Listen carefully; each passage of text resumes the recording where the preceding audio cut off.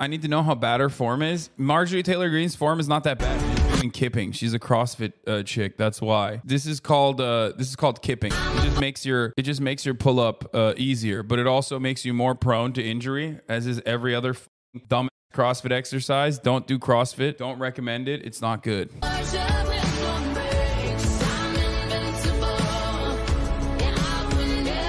She's so gross. It's pretty funny. Didn't Will do CrossFit? Yeah, Will do CrossFit. I love the music playing in the background too. You know Kevin McCarthy dropped a fat rope to this, dude. You know Kevin McCarthy saw this and was like, that's a woman right there. That's my woman. Horn dog. Don't even get me started. How the fuck does Kevin McCarthy hit that? Very carefully.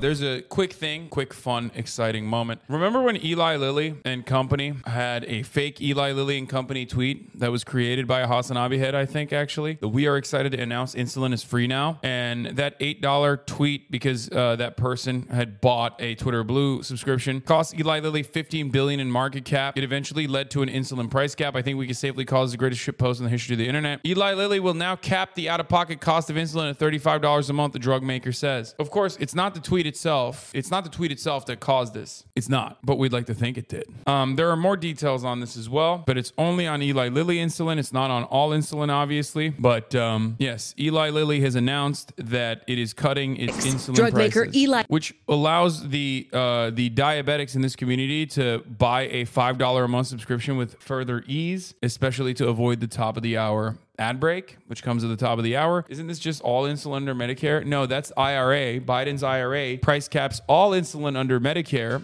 at $35. But Eli Lilly, on top of that, is saying that if you have private insurance, you will have your most commonly prescribed insulin from Eli Lilly. If you have Eli Lilly insulin, it'll be capped at $35. Cutting the list price of its most commonly prescribed insulin by 70% and capping out-of-pocket costs at $35 a month. In January, the Inflation Reduction Act imposed a monthly cap on insulin costs for seniors on Medicare, but millions of younger diabetics were still paying much higher rates. It seems like they're self-regulating to avoid actual legislation passing because there's finally some momentum in Congress for drug caps. That's probably one of the reasons for it. This is the exact same thing that Amazon did. If you recall, when Bernie Sanders wanted to do legislation that singled out Amazon, which was like raise the Amazon wages to $15 act or whatever, $15 an hour act or whatever it was, Amazon made the move on its own internally so that they could actually wire it internally and reconfigure their pay structure by still technically cutting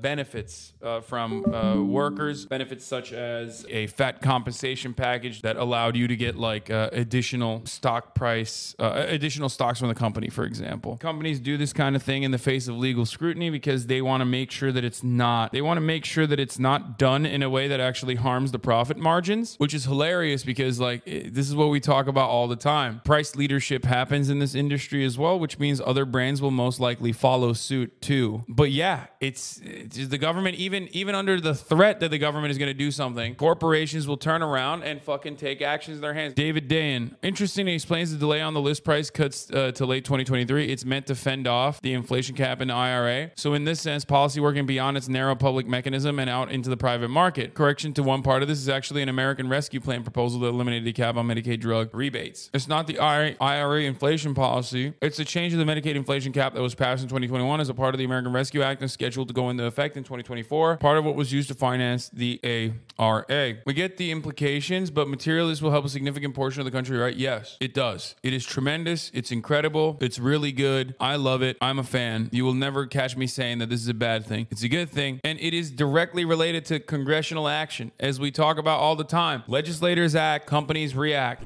The NLRB ruled today that Starbucks illegally fired and mistreated 35 union workers in Buffalo and Rochester. As a part of the punishment, billionaire CEO Howard Schultz must record a video in which he reads workers their rights. The NLRB also ordered Starbucks to compensate the workers who had hours cut, as well as reinstate and compensate 7 illegally fired workers. And the company must bargain with a store that had majority support before extreme union busting spoiled an election. So here's the thing. No, don't celebrate. Don't celebrate. I think there's a nefarious purpose as to why Starbucks and Amazon have become even more more egregious in their union busting techniques. I've talked about this literally when they were doing this at the time, and I told you very clearly in no uncertain terms that what they're doing is a clear-cut violation of the pre-existing NLRB codes and a clear-cut violation of the pre-existing laws. Why are they doing it is a question that you have, maybe. Because there is already an endless amount of union busting things that you can do in the United States of America. Why did they go overboard? The reason why I think that they're doing it is so that they can take it up to the Supreme Court and eradicate what remaining shreds of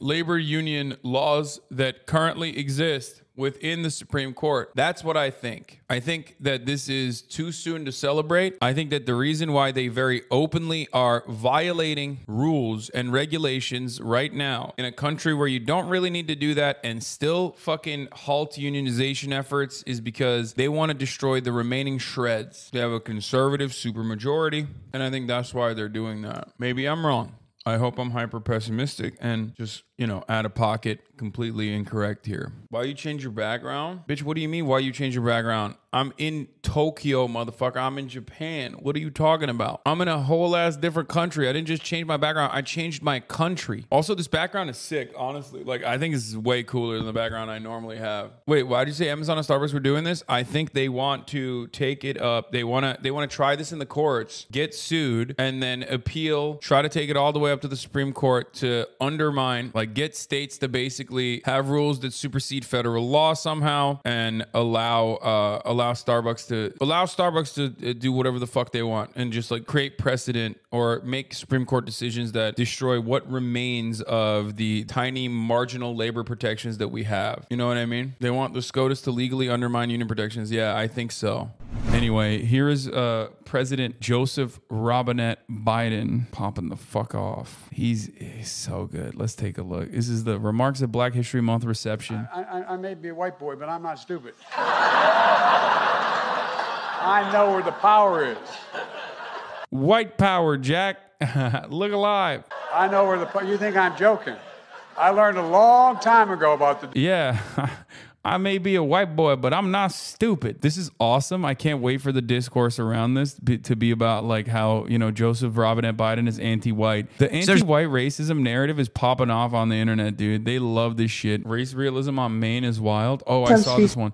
Yeah, white people I'm afraid to report. I kept saying white people have fallen off, but now it's they're trying to fall on again. I don't know what's going on here. They're going real crazy. Species of tiger, 19 subspecies of coyote, 2 different species of gorilla.